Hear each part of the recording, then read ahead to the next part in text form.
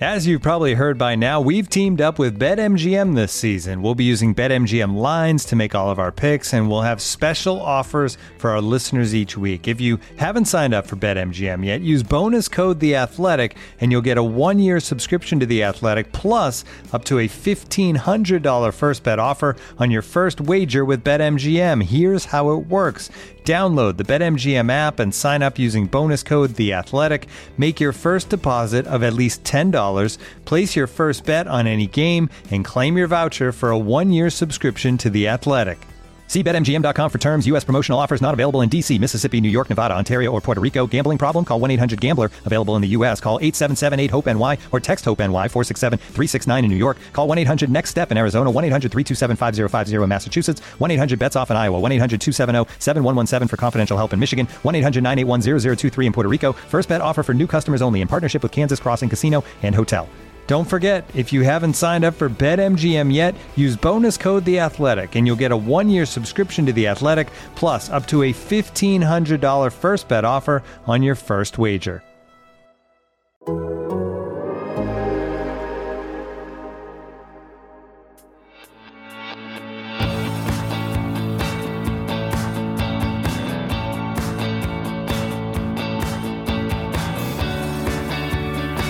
Welcome back to Full Time with Meg Linehan. I'm Meg. You are listening to a show all about women's soccer on the Athletic Podcast Network.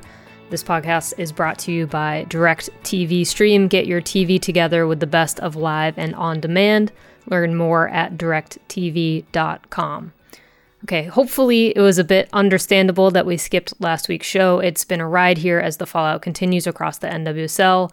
Obviously, you have heard and seen a lot from me over the past week or two, but Steph Young, my coworker and fellow women's soccer writer at The Athletic, joins the show this week as we catch up on all of that fallout, plus actually discuss some soccer. What a concept. And we'll also react to Wednesday's U.S. women's national team roster drop.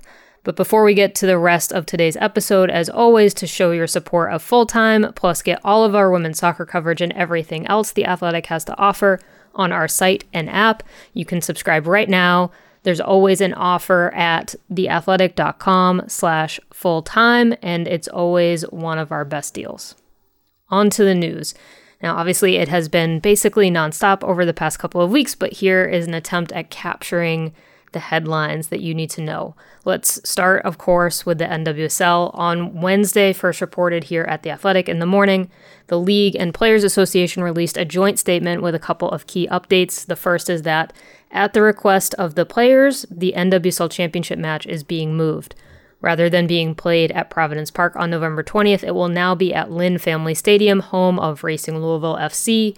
And while the CBS time slot hasn't changed, that means a noon local kickoff for players, plus grass. While the players haven't been shy about complaining about the choice at the start of September, there had been some factors at play, namely that Portland was the only team to complete the bidding process for the championship. But on Wednesday, here is what the Players Association and the league said. Quote, "At the request of the players, the NWSL has moved the NWSL Championship from Portland to Louisville. We realize the impact that this has on fans who bought tickets and made travel arrangements. We hope that our fans will understand that this move is made with the support of the NWSL, the Players Association, the Portland Thorns, and Racing Louisville. Portland understood the importance of listening to the players, and Louisville stepped up to host. Players embraced the opportunity to kick off at noon local time in another fantastic venue. We sincerely hope that fans will consider making this move east with us, or that you watch this historic game on CBS." The two sides also announced that while there has been progress on a list of demands issued last week by the Players Association, some more time is needed, and everyone agreed to a 5-day extension in good faith, so stay tuned there. Also, the Black Women's Players Collective have launched their new website at bwplayercollective.org. That link will be in our show notes, plus their partnership with Adidas also announced. The group's board is 7 players. It includes 37 players as members. And the website also includes a list of player advocates. For more information, you can visit their site, and you can donate directly to the BWPC as well. On the ongoing Washington Spirit story. Now, at the time of this recording, which is Wednesday afternoon, we are still waiting to see the verdict coming out of the deadline, set by the NWSL for the club to respond to their violation of notice concerning the league's investigation. Players have made their desires publicly known for Steve Baldwin to divest and sell to another owner, Michelle Kang. We have a number of stories on this front at The Athletic, including the findings of that investigation, the latest on a potential sale process, and that includes a huge amount of financial information. That's all at The Athletic.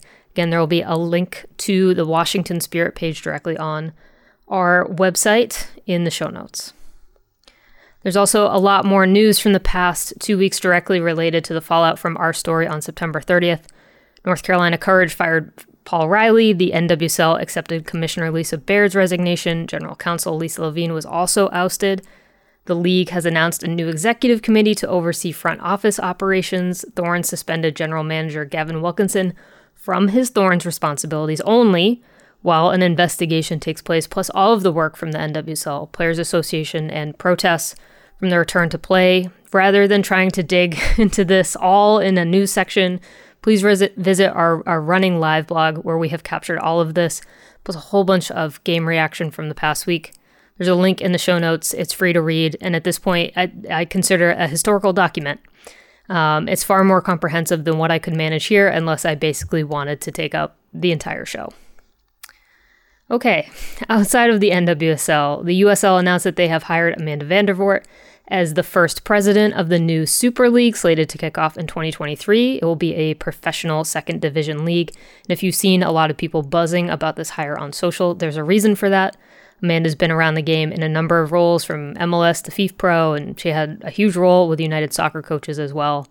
As I said on Twitter, it's a statement hire, and I definitely look forward to seeing the plans and hopefully having Amanda on the show once she's actually had some time to settle in. The U.S. women's national team roster is in for the 2 friendlies against Korea. Some notable things from the list and the press release. Emily Fox is in. Megan Rapinoe returns. Alyssa Nair, Sam Mewis, and Julie Ertz aren't still back on the roster, but they are in camp to check in on their injury rehab. And both Kristen Press and Crystal Dunn opted out of these 2 matches. Here's the full roster. So for goalkeepers, we've got Jane Campbell from Houston Dash and Adriana Franch from Kansas City. For defenders, Abby Dahlkemper, Houston, Tierna Davidson, Chicago, Emily Fox, Louisville, Casey Kruger, Chicago, Kelly O'Hara, Washington Spirit, Becky Sauerbrunn, Portland, Emily Sonnet, Washington.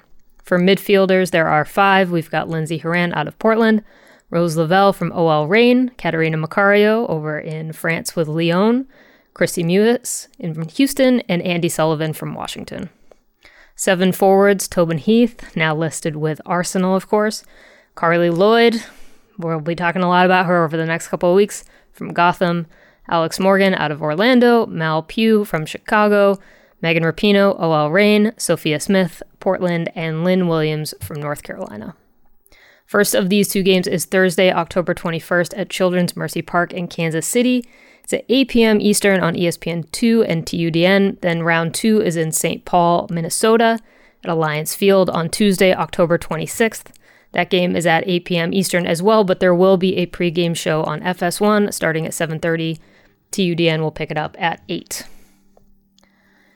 Okay, it's been a couple weeks since Steph has been on the show. We obviously have a ton to talk about, so let's get it going. All right, Steph, it's been a couple weeks since you have been on the show. Some things happened, just a few things. And I guess we should just start with, we're recording this on Wednesday afternoon, and the big news from today is that the championship was moved. So we might as well start there and then almost kind of work our way backwards with a nice detour through maybe actually talking about some soccer that's still being played. Right. I want to set the table that Meg introed this while she was rubbing like her forehead in circles, trying to just get her brain to accept all the information. Yeah. I mean, like I joked about this on Twitter today, but like I feel like every single day over the past 2 weeks, I have woken up thinking my day is going to go in one direction, and by 9 a.m.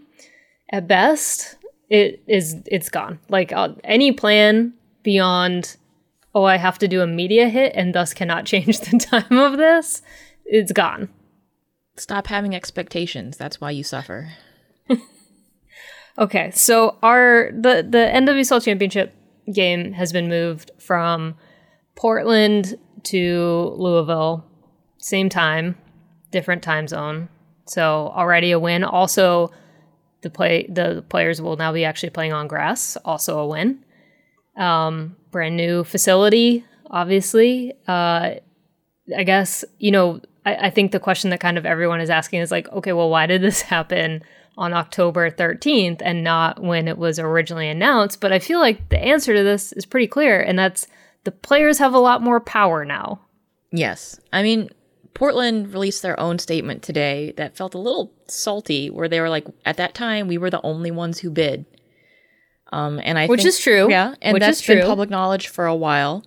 And so I think that's your answer right there. They were the only ones who bid at that time, and the players didn't really have a seat at the table. So they were reacting to this the same as everybody else. We've heard it a lot where the players are like, we're tired of finding things out on social media. Like, Aubrey Bledsoe flat out said it at the last Washington Spirit post game. Like, maybe their situation is a little more direct there, but yeah. I don't think it's a big mystery. I think it sucks. Multiple people have been like, I already made plans the way travel is. They've already got tickets and Airbnbs or hotels and, but in the end, it's what's best for the players. So, it does suck that some of this cost is going to fall on people canceling their plans. It's just, I think, would you rather have the players playing grumpily at 9 a.m. or more healthily and happily at the later kick? Yeah, I definitely think, obviously, timing-wise, at this point, though, it's kind of, there are some things, I think, coming out of the past couple of weeks where it's just like, you can't really avoid it. And this was obviously a thing. Players weren't shy, even at the start of September, about their reaction to the championship being played at 9 a.m. And if you were going to play the game of, unstoppable force meets immovable object, the immovable object in this case was the CBS broadcast spot. And so the unstoppable force in this case that was stoppable is the fact that Louisville came back and said, hey, we can host. So there are solutions, but I do think this also points to the fact that stuff that we thought was kind of settled and dusted is now potentially up for grabs again, right? Which I think is maybe a good and interesting step forward of players' power really coming through again over the past couple of weeks in a way that has never happened before. Because before, the players would have just been grumpy and ended up playing at 9 o'clock in the morning in Portland. And now they're not. It's fantastic. The thing that I keep coming back to is when I was in my call with FIFPro and the term co-decision making came up as a result of players being able to unionize and have a seat at the table. And I really think that that's an important concept for people to keep in mind, is co-decision making, where the players aren't just these pieces that get moved around by the league. It's where they have a say in their own lives. Yes. All right. So let's put a pin in some of the news stuff, because I do want to talk about the actual soccer that's being played. We're recording it on Wednesday ahead of all of the midweek action in the NWSL, which is only happening because games got not canceled, but postponed from that first weekend after the story at The Athletic dropped on the 30th. So we're now getting the consequences, I guess, of like this tightened schedule, right, in the final month of the regular season. But some big games on the line in the last couple of weeks here. But I think, what's going to be interesting is trying to record this today, knowing that there's a Portland OL Reign game happening tonight and the huge potential impact this could have on the standings and on the momentum of these two teams. Because I want to start with this question to you of, is OL Reign going to snipe the NWSL Shield right out from under Portland? That is interesting, because Portland on 39, Reign on 38 points. They've both played the same number of games so far. I really don't know what else to say. These are two teams that also have been playing pretty well, all things considered. Mm-hmm. So I don't know. So much is happening tonight as well because they rescheduled a bunch of games. So I'm just thinking about this and looking at the table. Like, I saw Gotham win one game and then immediately jump all the way up into like fifth or something before things settled again after the night. Right. That's how tight things are, because after that, like, the difference between 3 and 6 is 3 points. So that's 32 and 29. So the every part of the table, unless you're 9 and 10, is absolutely wild. Yeah, it really feels like, I know even back in my own days of working for the NWSL, we had been pushing for like a NWSL decision day. And I feel like this is the first season where we would actually want that to happen. Like, it feels like playoff seeding is going to come down to the final day of the season. Again, like, we've got this really interesting race between Portland and the Reign for the first spot. Houston gets that big win over North Carolina, swings into third place. And then, yes, you have Washington in fifth place on 30 points. Gotham currently sitting in that final playoff spot with 29. But then Chicago's in 7 with 29 points too. And Orlando's in 8th with 28. Like, this is the most absurd race to the postseason ever. And it honestly drives me crazy that we're not talking about it more, because there's so much other stuff happening that, like, this is the weirdest, most intriguing NWSL regular season I think we've ever had. We're just every single game, we talk about the parity of this league all the time, right? Every single game has been absurd, it feels like, this year. Yeah. I think the things I would be looking at is obviously Portland Reign, and then I would be looking at KC maybe wanting to play spoiler, because they're 10th place, they got 12 points, a minus 20 goal differential, like, really sad stuff. First year team, not gonna comment on the quality that you should expect out of a first year team, but, like, maybe every once in a while, sometimes that's what happens. And Houston in third, dang. That's where I would be looking for, like, some real Chaos League fun. Looking for an assist with your credit card, but can't get a hold of anyone? Luckily, with 24/7 US-based live customer service from Discover, everyone has the option to talk to a real person anytime, day or night.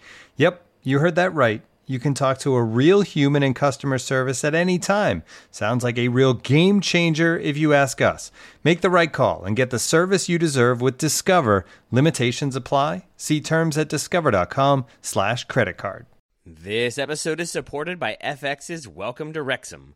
Celebrity owners Rob McElhenney and Ryan Reynolds' small-town Welsh football club has finally been promoted into League Two after 15 seasons in the National League. Dedicated staff and supporters celebrate the team's return to glory while bracing for the newfound challenges that come with being in a higher league. Will Wrexham AFC stand up to the challenge and rise again into League One? FX's Welcome to Wrexham, all new, Thursdays on FX, stream on Hulu.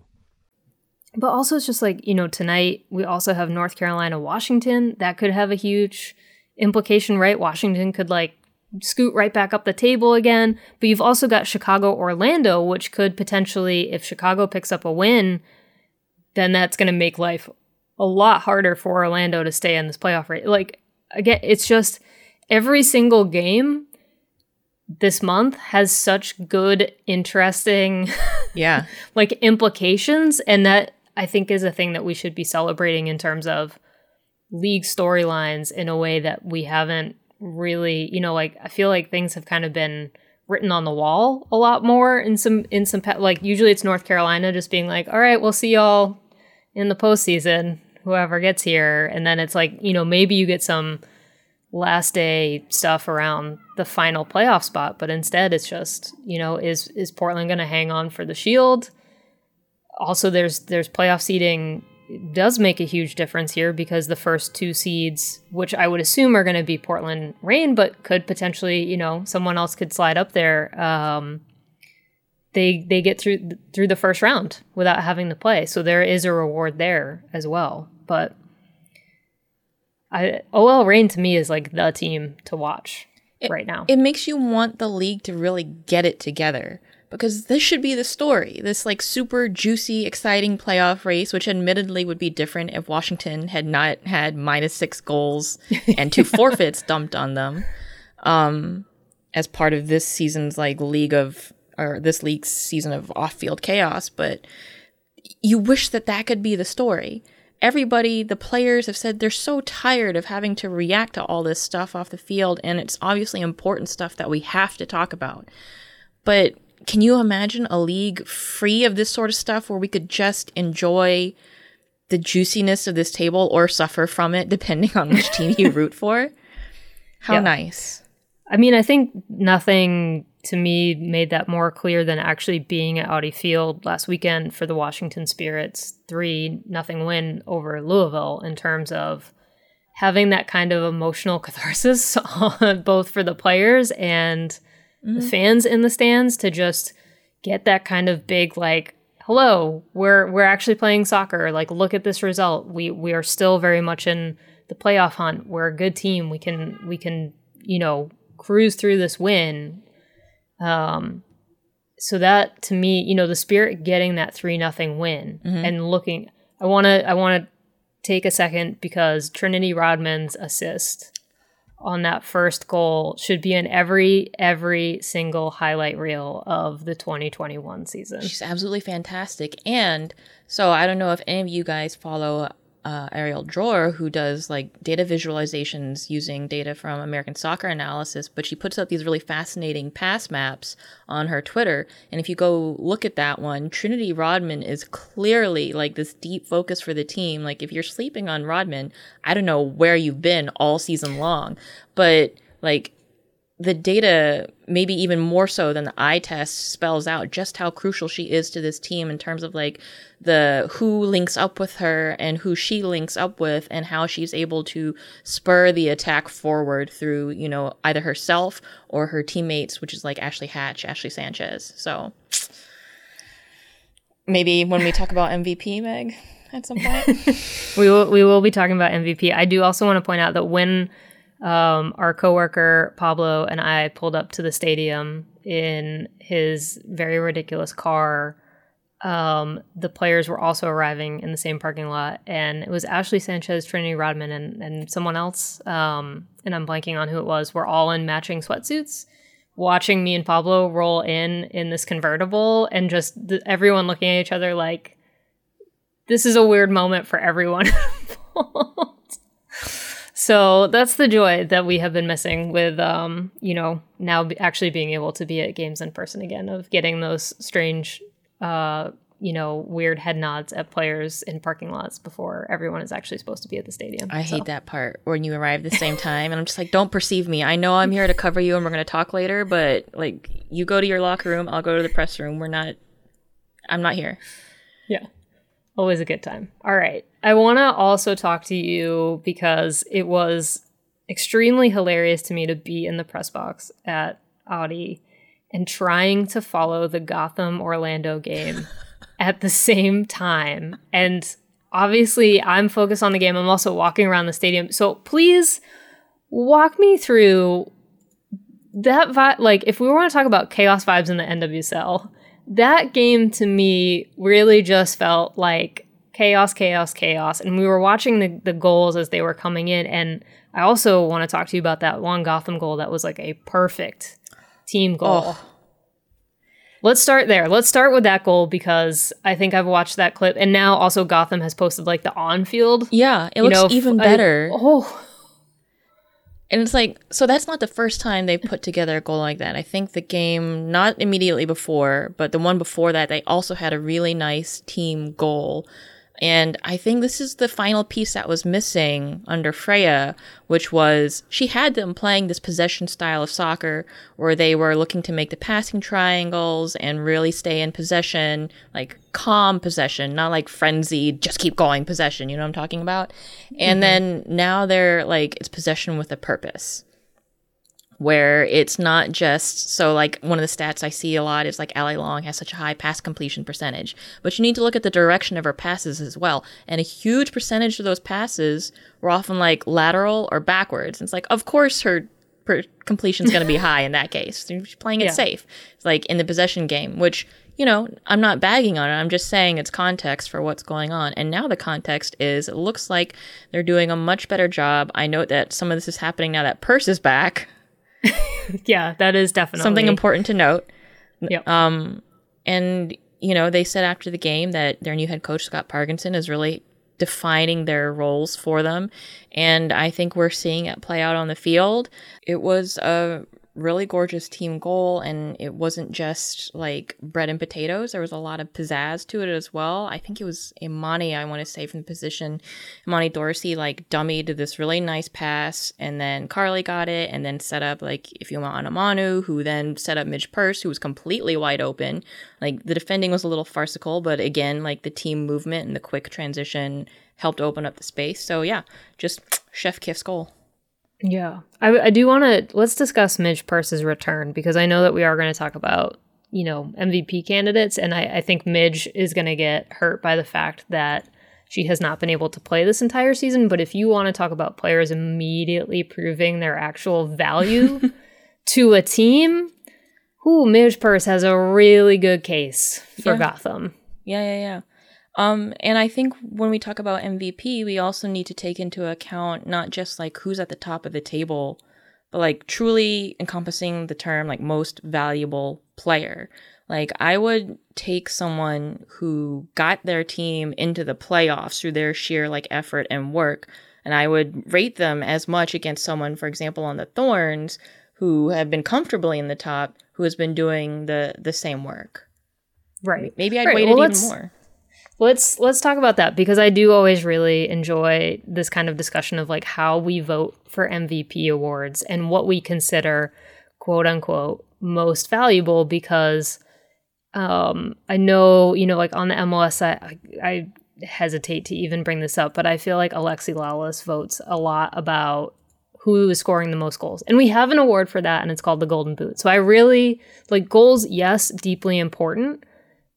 But in terms of the value to a team, are goals the most important thing? Is it playmaking, right? Like I tend to rate playmaking at a higher premium than I rate goal scoring. And that's just my personal preference. I find that more valuable to a team from a team point of view than simple scoring. And sometimes, like, to be fair, sometimes I think the leading goal scorer is actually the most valuable player on a team. Mm-hmm. But, you know, we haven't really seen a lot of players, like for a long time, the MVP was also just the Golden Boot winner. And we've only just now started to kind of break free of that in the NWSL.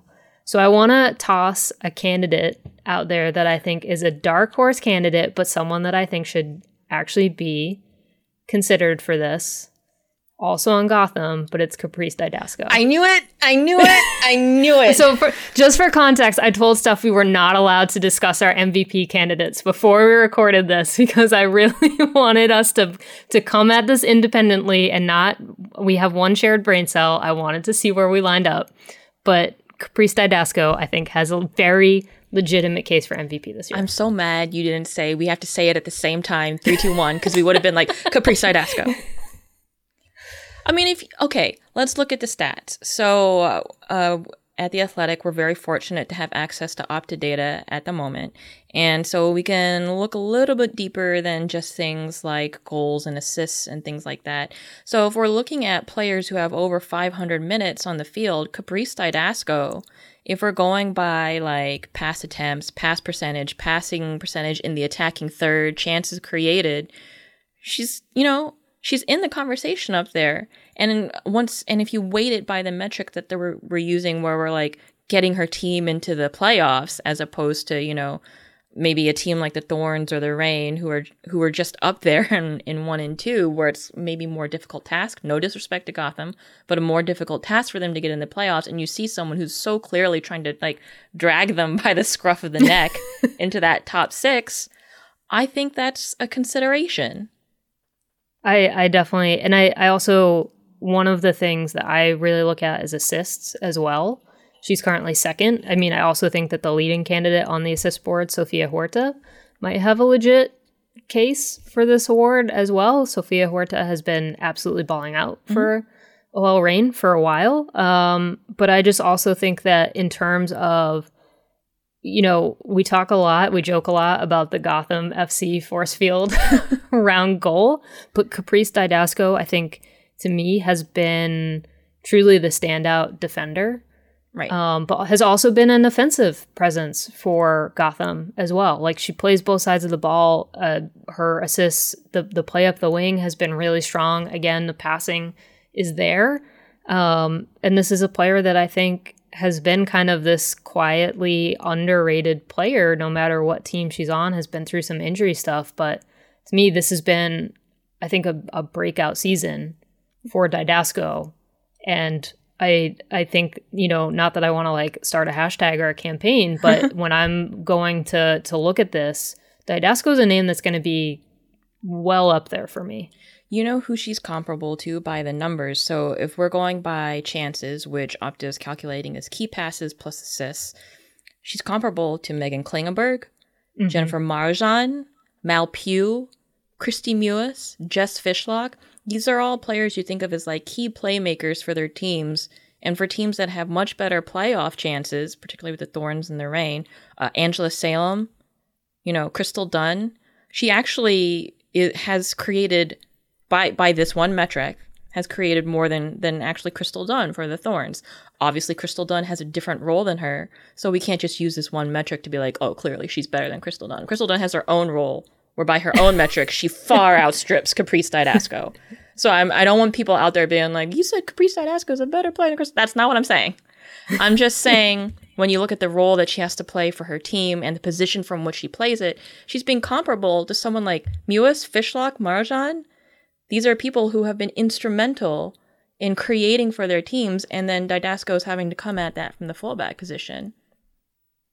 Yes. Angela Salem, I think, is also a name that I think could quietly be in the mix, right? I'm a big defensive midfielder fan, and Angela Salem, I think, has still shown her value to a team, right? And in Portland's case, Portland has been generally the very dominant team across the NWSL. So I think it has, you know, there are some real candidates. I think Mal Pugh should also probably be in that final mix for MVP. But in terms of, you know, the leading goal scorers right at the moment, I think Sydney Leroux was kind of like a big potential candidate early on in the season. But Orlando, the form has kind of dipped in and out, and that might affect her chances. But, you know, Bethany Balcer is also, I'm sure, going to be kind of in the mix in the long run as we start thinking about all the voting that lies before us at the end of the season. It's so hard voting on MVP if you're coming at this and you don't have like deep data set. Not even that deep, just like beyond goals and assists, and you just have the eye test. And I want to acknowledge, like, I haven't been perfect in voting. Like, I'm not going in there and calculating by the percentages, like, okay, if I go strictly by the numbers, this player should be doing this and this and this. It would be great. I mean, this kind of speaks to the larger ecosystem again. Everything comes back to it. Like, data is so much more freely available in men's soccer than it is in women's soccer. So there's more analytics you can do to back up your eye test that we just don't have access to as widely in the women's game. So I'm not trying to like rag on people for just going by the eye test and their feelings and like goals and stuff. Like, you go by the metrics that you have. Yeah. All right. Is there any other name you want to float for MVP before we? I mean, some of the people in there that we were comparable to Caprice. I think Klingenberg has been so big for Portland this year, and look at where they are in the table. Like, very comparable. So I think that's someone, Trinity Rodman, who I mentioned Trinity earlier. Rodman, I think, Trinity Rodman is definitely, I think, one of the leading candidates from the Spirit. And, you know, maybe she's not in the mix this year, like in the final shortlist or something, but in terms of thinking that she's going to be on this list next year, the year at, like, Trinity Rodman is a name that I think we're going to get very, very used to. Yes. In these sorts of conversations. At the very least, she should be someone entering the conversation, being like, oh, clearly one for the future. I mean, I would think Trinity Rodman is almost certainly a lock for Rookie of the Year. I think, so, like, from game one, we were like, Rookie of the Year? That's just how good she's looked, you know? Yeah. Yeah. I mean, I will be kind of interested to see how they define the Rookie of the Year award, considering that we do kind of now, I still can't even make sense of like what actually counts as an official NWSL appearance / goal, you know, like all of this kind of, well, some things are Challenge Cup and some things are Fall Series. And so I will be fascinated to see how this maybe plays out in some of the postseason stuff. But I mean, I would assume Trinity Rodman is going to be a top contender for Rookie of the Year. Can you try to imagine the Spirit without her this season? No. Sad. But I also times. think every Spirit fan would be screaming if just like in agony, thinking about that possibility. So when you need mealtime inspiration, it's worth shopping Kroger, where you'll find over 30,000 mouth-watering choices that excite your inner foodie. And no matter what tasty choice you make, you'll enjoy our everyday low prices, plus extra ways to save, like digital coupons worth over $600 each week. You can also save up to $1 off per gallon at the pump with fuel points. More savings and more inspiring flavors make shopping Kroger worth it every time. Kroger, fresh for everyone. Fuel restrictions apply. all right, let's shift over to the news. I mean, I think there's obviously been a lot in the news roundup of this episode. I just basically pointed people over to the running live blog that we basically had for a week because, again, it is kind of this running history of the NWSL and everything that has happened. But I want to start us with a question because, you know, again, we talked about the championship being moved at the start of the episode. You know, thinking about, okay, we've got this executive committee that is now running front office operations, and we've now started to see decisions happening. We still don't really, again, I've had a lot of people ask me about like, well, how does the league actually work? And me trying to come up with some sort of answer for that has still proven to be a little bit difficult. But I want to toss out a question of like, how much does the next commissioner hire really matter? And I guess almost first we have to start with is the role of commissioner still even going to be the same the next time we get a commissioner? That was what I was going to tell you, which is it matters within how the board or the league decides to define commissioner. Because I think a lot of what Lisa Bair did was actually not really commissioner-ish stuff when you look at the business side. So a commissioner is someone, it can be whatever we want it to be. But for the purposes of this discussion, a commissioner, we're talking about someone who's trying to run the league day to day, who's responsible for like ironing out the calendar and getting the championship all set up and stuff like that. So, you know, the role that she had in like organizing the Challenge Cup, but like writ large over the course of the season. And it really felt like she focused a lot more on the business side of things, where she was working the sponsorships and the deals and things like that. And I'm not saying you can't fold that into the role of commissioner, particularly in a league where people are wearing a lot of hats in a lot of offices and personnel are maybe at a premium.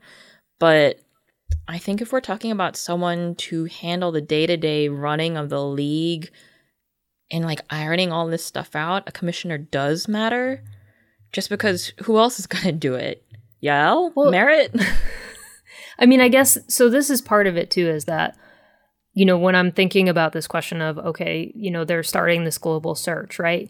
When I think about a commissioner, I personally don't think a commissioner is doing the day-to-day running of the league. The commissioner is kind of this figurehead who is overseeing a number of departments. So to me, ultimately, the bigger challenge is not just hiring the right person for this role who can be this kind of forward-facing presence, right? Who does have final say over the calendar or the schedule or any other, you know, like where the championship is, anything like that, right? But also, are you empowering that person, first of all, to like make decisions with the board? Like, how does that relationship work? Because we have this board of governors that has one representative from every team, where it feels like most of the decision power actually lies from a league point of view, right? Like, to approve expansion draft rules, the Board of Governor has to approve them. They're not necessarily a thing that the commissioner just says, here we go, right? That was kind of part of the problem that we saw with how the expansion draft rules played out this season even, is that a commissioner was making unilateral decisions, interpreting the rules that then had to go back to the teams. But are you actually putting people in an ops department to build the schedule, to do all of the actual work that an ops department does? Do you have a business department? Do you have a player relations department? Do you have like an actual HR department? And what has really been the case for the NWSL for so long is that you maybe have one person for all of these roles or all of these functions of the business. So a commissioner has been tasked with almost all of these other responsibilities on top of it. And that, I think, is kind of the bigger question of, are we finally going to see this investment in the NWSL front office to like build out the support structure of the league? Or even fundamentally, the question is, do you strip some of that power from an NWSL front office and make it a more team-based approach? There are a couple of paths out of this. And from my own history with the league, I can speak to the fact that the teams have generally wanted to run things themselves. Like every market keeps saying, well, we're different, right? What works in Portland doesn't work for Gotham, or, any number of things, right? So there has always been this tension of power between the clubs and the front office. And it has changed over the past decade. But now there is a chance to really consider what that relationship is going to be.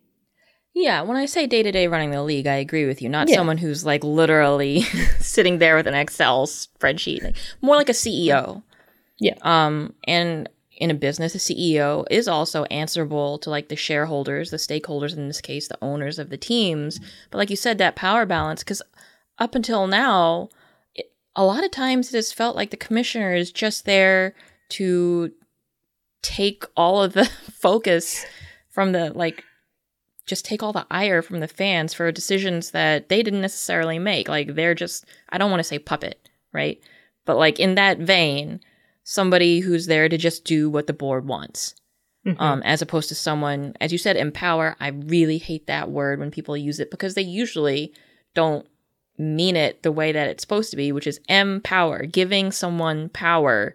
Right. So I mean, that's the fundamental question, though, is does an NWSL commissioner actually have any sort of meaningful power? And I think part of why Lisa Baird's resignation was accepted is because, to some extent, she was kind of a fall for the league, right? There was cover there, but I also think that there was this legitimate thing of the players reached out to her directly for a new investigation, and the dismissal that they got was just not... Yeah, that was within her own hands to do. Right. That was a power that she could have had. Yeah. Right? Like that should have been all she had to do was pick up the phone, right? And as soon as that didn't happen, it was just kind of this, you're just waiting for the other shoe to drop. But at the same time let's say she did pick up the phone and talk to them, what would that process have looked like? Right. Because she gets on the phone with Merritt Paulson, and he's like, yeah, we had an investigation. It was fine. And then who does she go to after that?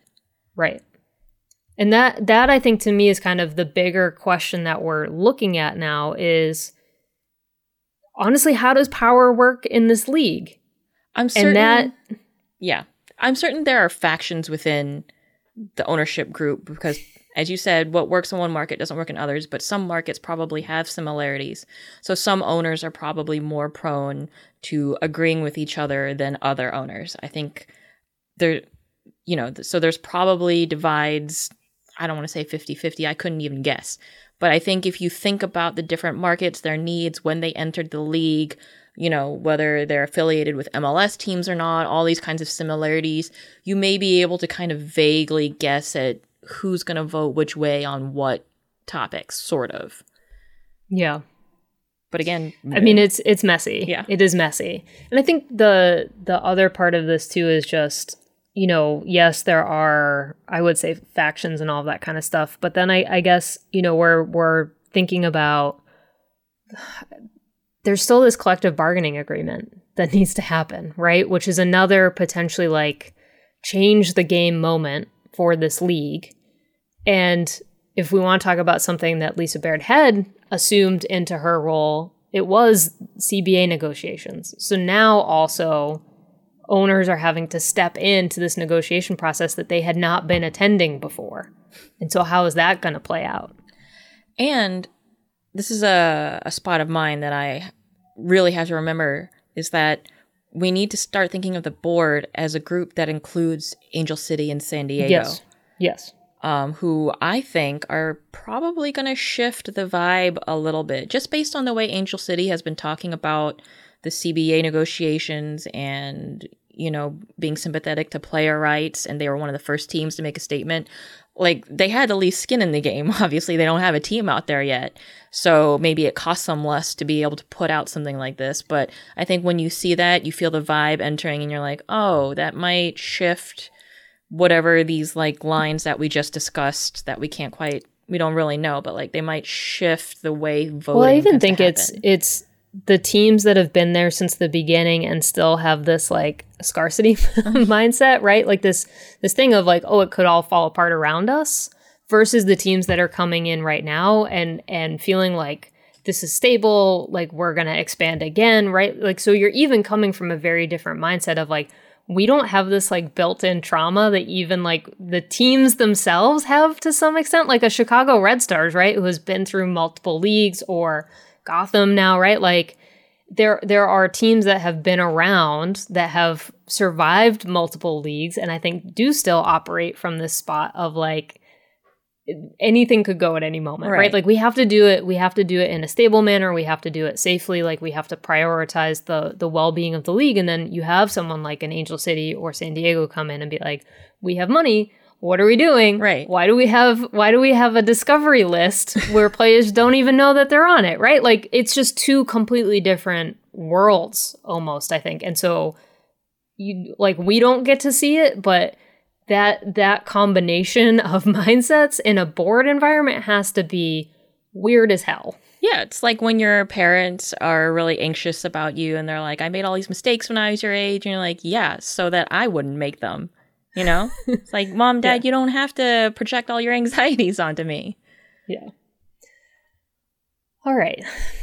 We'll sit on, I mean, I'm sure that there will be more news. Every day there is more news, but I do want to move on to the U.S. Women's National Team roster drop, which also happened on Wednesday, since we are both waiting to travel for these two games. In October, you're heading to both Kansas City and Minnesota. I will join you in Minnesota. What stands out to you from this roster drop?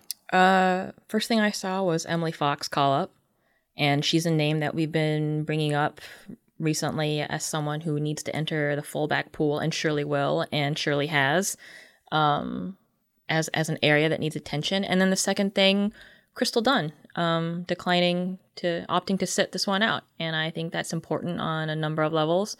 First, the surface level, Emily Fox is in, so I think that surely means she will get some meaningful time. Crystal Dunn's out. That's your starting left back. Yep. And then the second part of that, on the more meta level, Crystal Dunn feeling like she can opt out. Yeah. And that she's in a place to do so.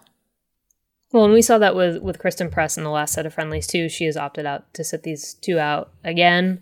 I think that is, again, like we've seen the shift in player power. Mm-hmm. And I think Kristen Press led the way with the last couple of months of feeling strong enough in a place where she is strong enough to opt out and not have, it's not even that it be retaliation, but just that it could potentially impact, right? Mm-hmm. And so to be secure enough in your spot and have that probably assurance from US Soccer that no, this is not going to impact you in any way, I think is a really good and promising step forward. Yeah, love that journey for them.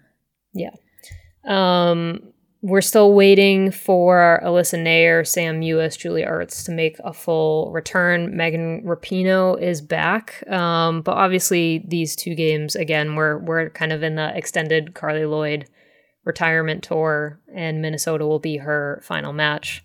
But again, I think the real focus over the other two games, and we spoke about this, is that despite the fact that these rosters are kind of dictated by the Olympic roster, we already got to see a lot of exciting stuff coming out of those other two matches. Andy Sullivan getting significant minutes, Sophia Smith stepping in, Katerina Macario stepping up. Like, as much as this has been kind of limited by artificial contract stuff, the first two games were not exactly a wash. Like, yes, obviously not close games, but we're still getting some progress, maybe even more than we would have expected previously from these rosters.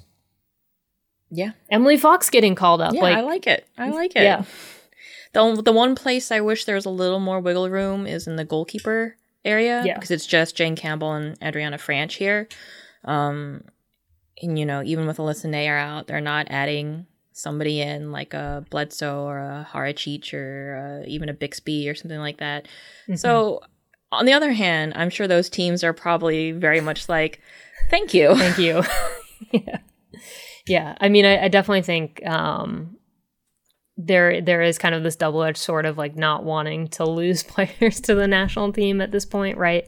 Again, October is going to be a really key month for a lot of teams, and so to have players come in and out with this camp, I think is probably not super ideal, especially with how many games are being crammed into this month with the international break, and also, again, NWSL kind of pushing games all on top of each other with the scheduling issues. But yeah, I think it will be, like we have seen that Vlatko is not exactly just trotting out a standard starting 11 in these friendlies. Something tickled my brain real quick, and I was like, Haracic, why not? And it's because she's already been capped by Bosnia and Herzegovina. And I was like, I don't want someone coming back and being like, how dare you not know that about Didi Haracic? You're not a real Gotham fan. And I just want you to know I am. I'm just really tired. The sleep deprivation. There was one night I think it was last Friday, maybe, where the two of us spoke in the morning, and I was like, I slept 10 hours, and you were like, I did too, and we had both gone to bed at like 8 o'clock at night.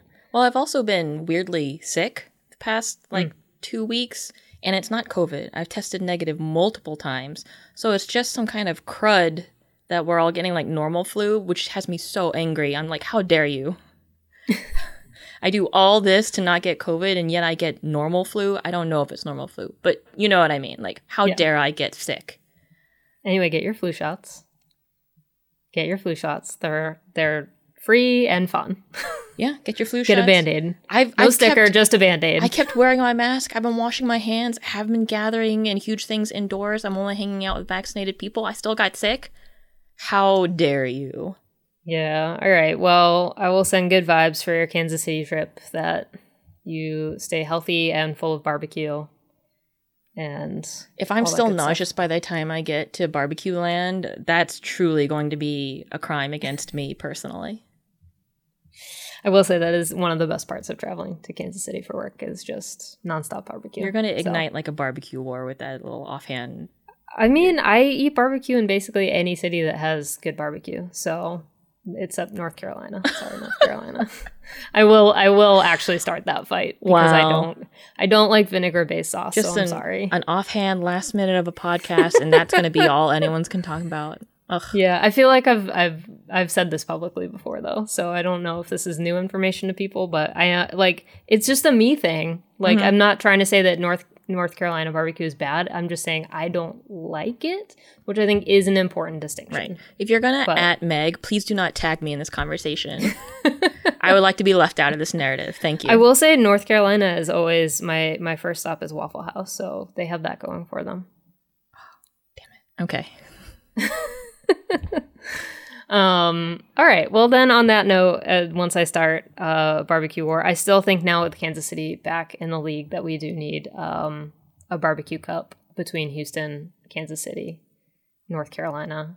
I don't know why that has not happened yet. I've been waiting for that for years, before Kansas City even moved in the first place. So just saying, there's an opportunity right now for this to happen. Maybe you should be commissioner.